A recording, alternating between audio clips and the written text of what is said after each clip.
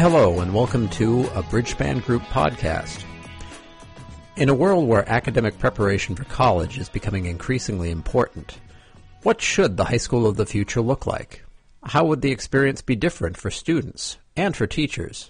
We invite you to listen in as Bridgespan partner Daniel Stidd and Kelly Trilka, a school district leader and reformer at the high school level, have a conversation around this very topic.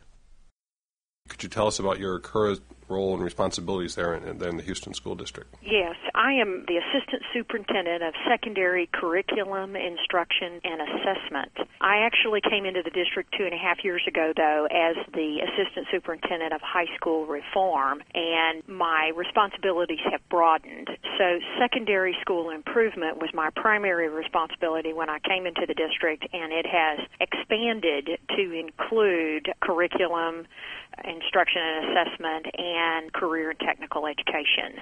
Though my title implies curriculum, and I am interested in that subject, obviously, my true love and what I was actually brought into the district to do was to look at school improvement at the secondary level.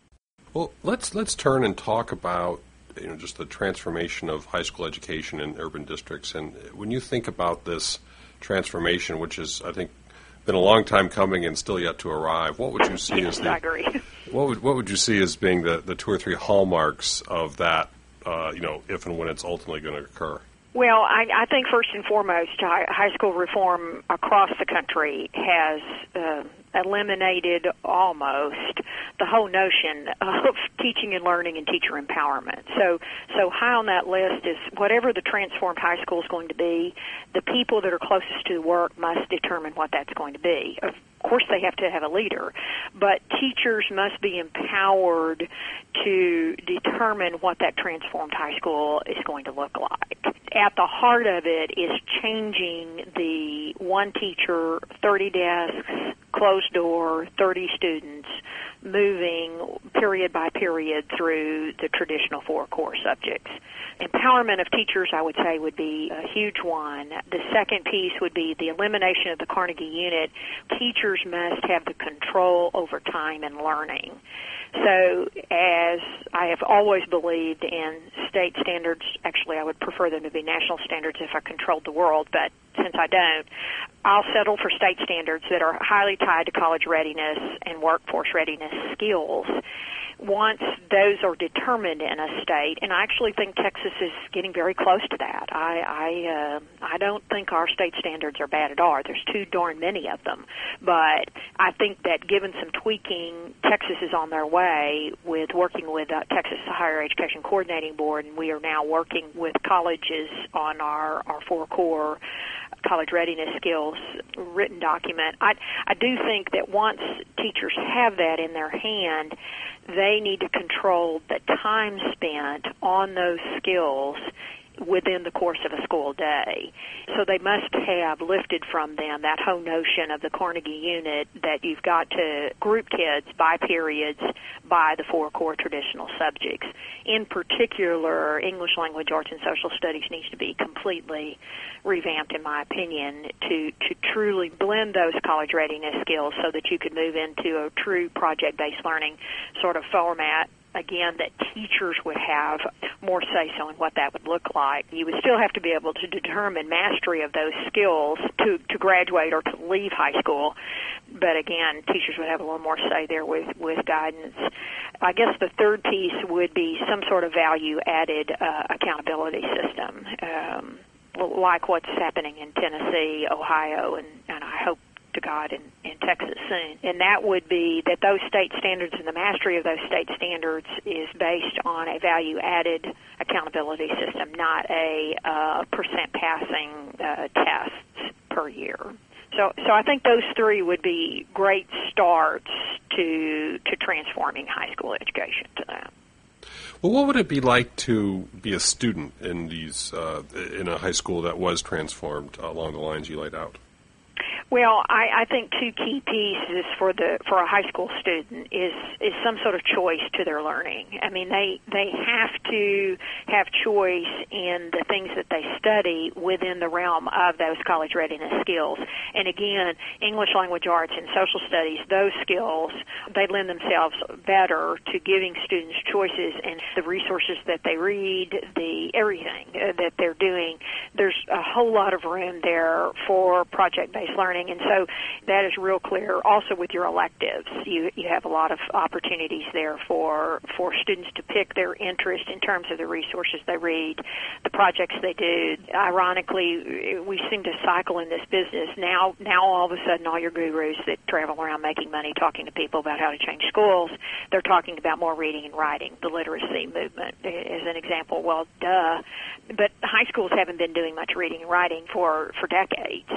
And so this emphasis on literacy, again, it lends itself to what I would call just a choice-based system in learning for the students. The other thing is you've got to eliminate textbooks and have technical-based learning for kids. In other words, obviously there needs to be a laptop in every student's hand or some sort of handheld device where they are accessing their resources and doing their writing and blogging and talking to one another and wikis and, all the different things that are available that kids are actually doing in their free time. We need to be incorporating that into the instructional methodologies that the teachers are using.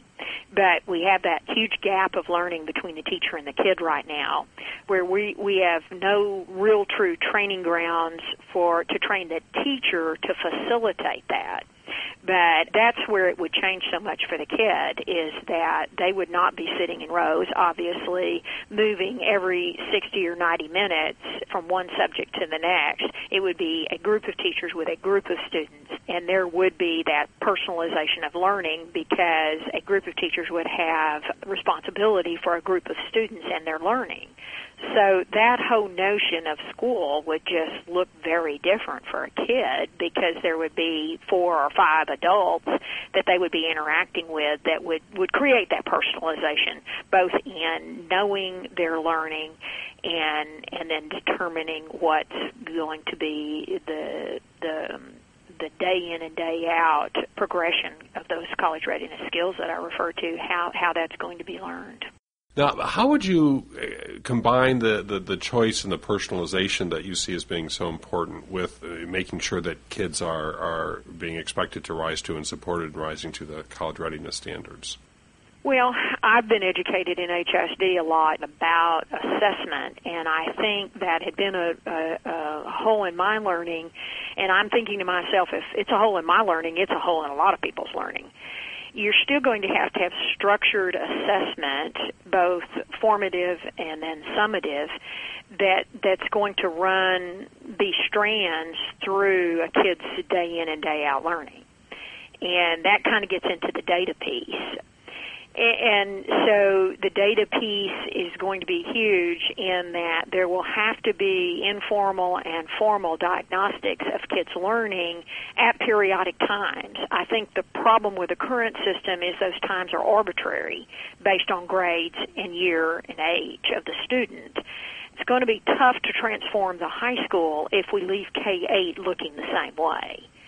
So I have pretty much said the transformation probably needs to be puberty forward. In other words, I could probably leave the elementary model alone, but somewhere around 6th or 7th grade is where you're going to have to transform into this kind of school.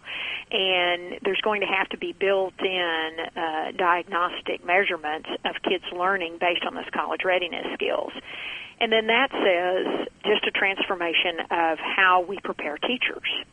How do you all of a sudden empower teachers to do this? Well, they're going to have a tremendous amount of training and principals too if you're going to truly do this, because no one really knows how to do what you just asked. They don't know how to take a set of college readiness standards that now are by grade level and look at planning lessons and projects and time periods for kids with that much freedom. I mean, a group of teachers might just go ape nuts here because that would be too much freedom for them.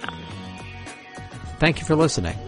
Stay tuned in the coming weeks for our second half of this interview with Kelly Trilka, Rethinking the Teaching Profession for the High School of the Future.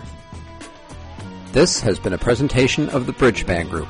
For more information about the Bridgespan Group and its services for nonprofit organizations, including strategy consulting, executive recruiting, and philanthropy advising, please visit www.bridgespan.org. Thank you.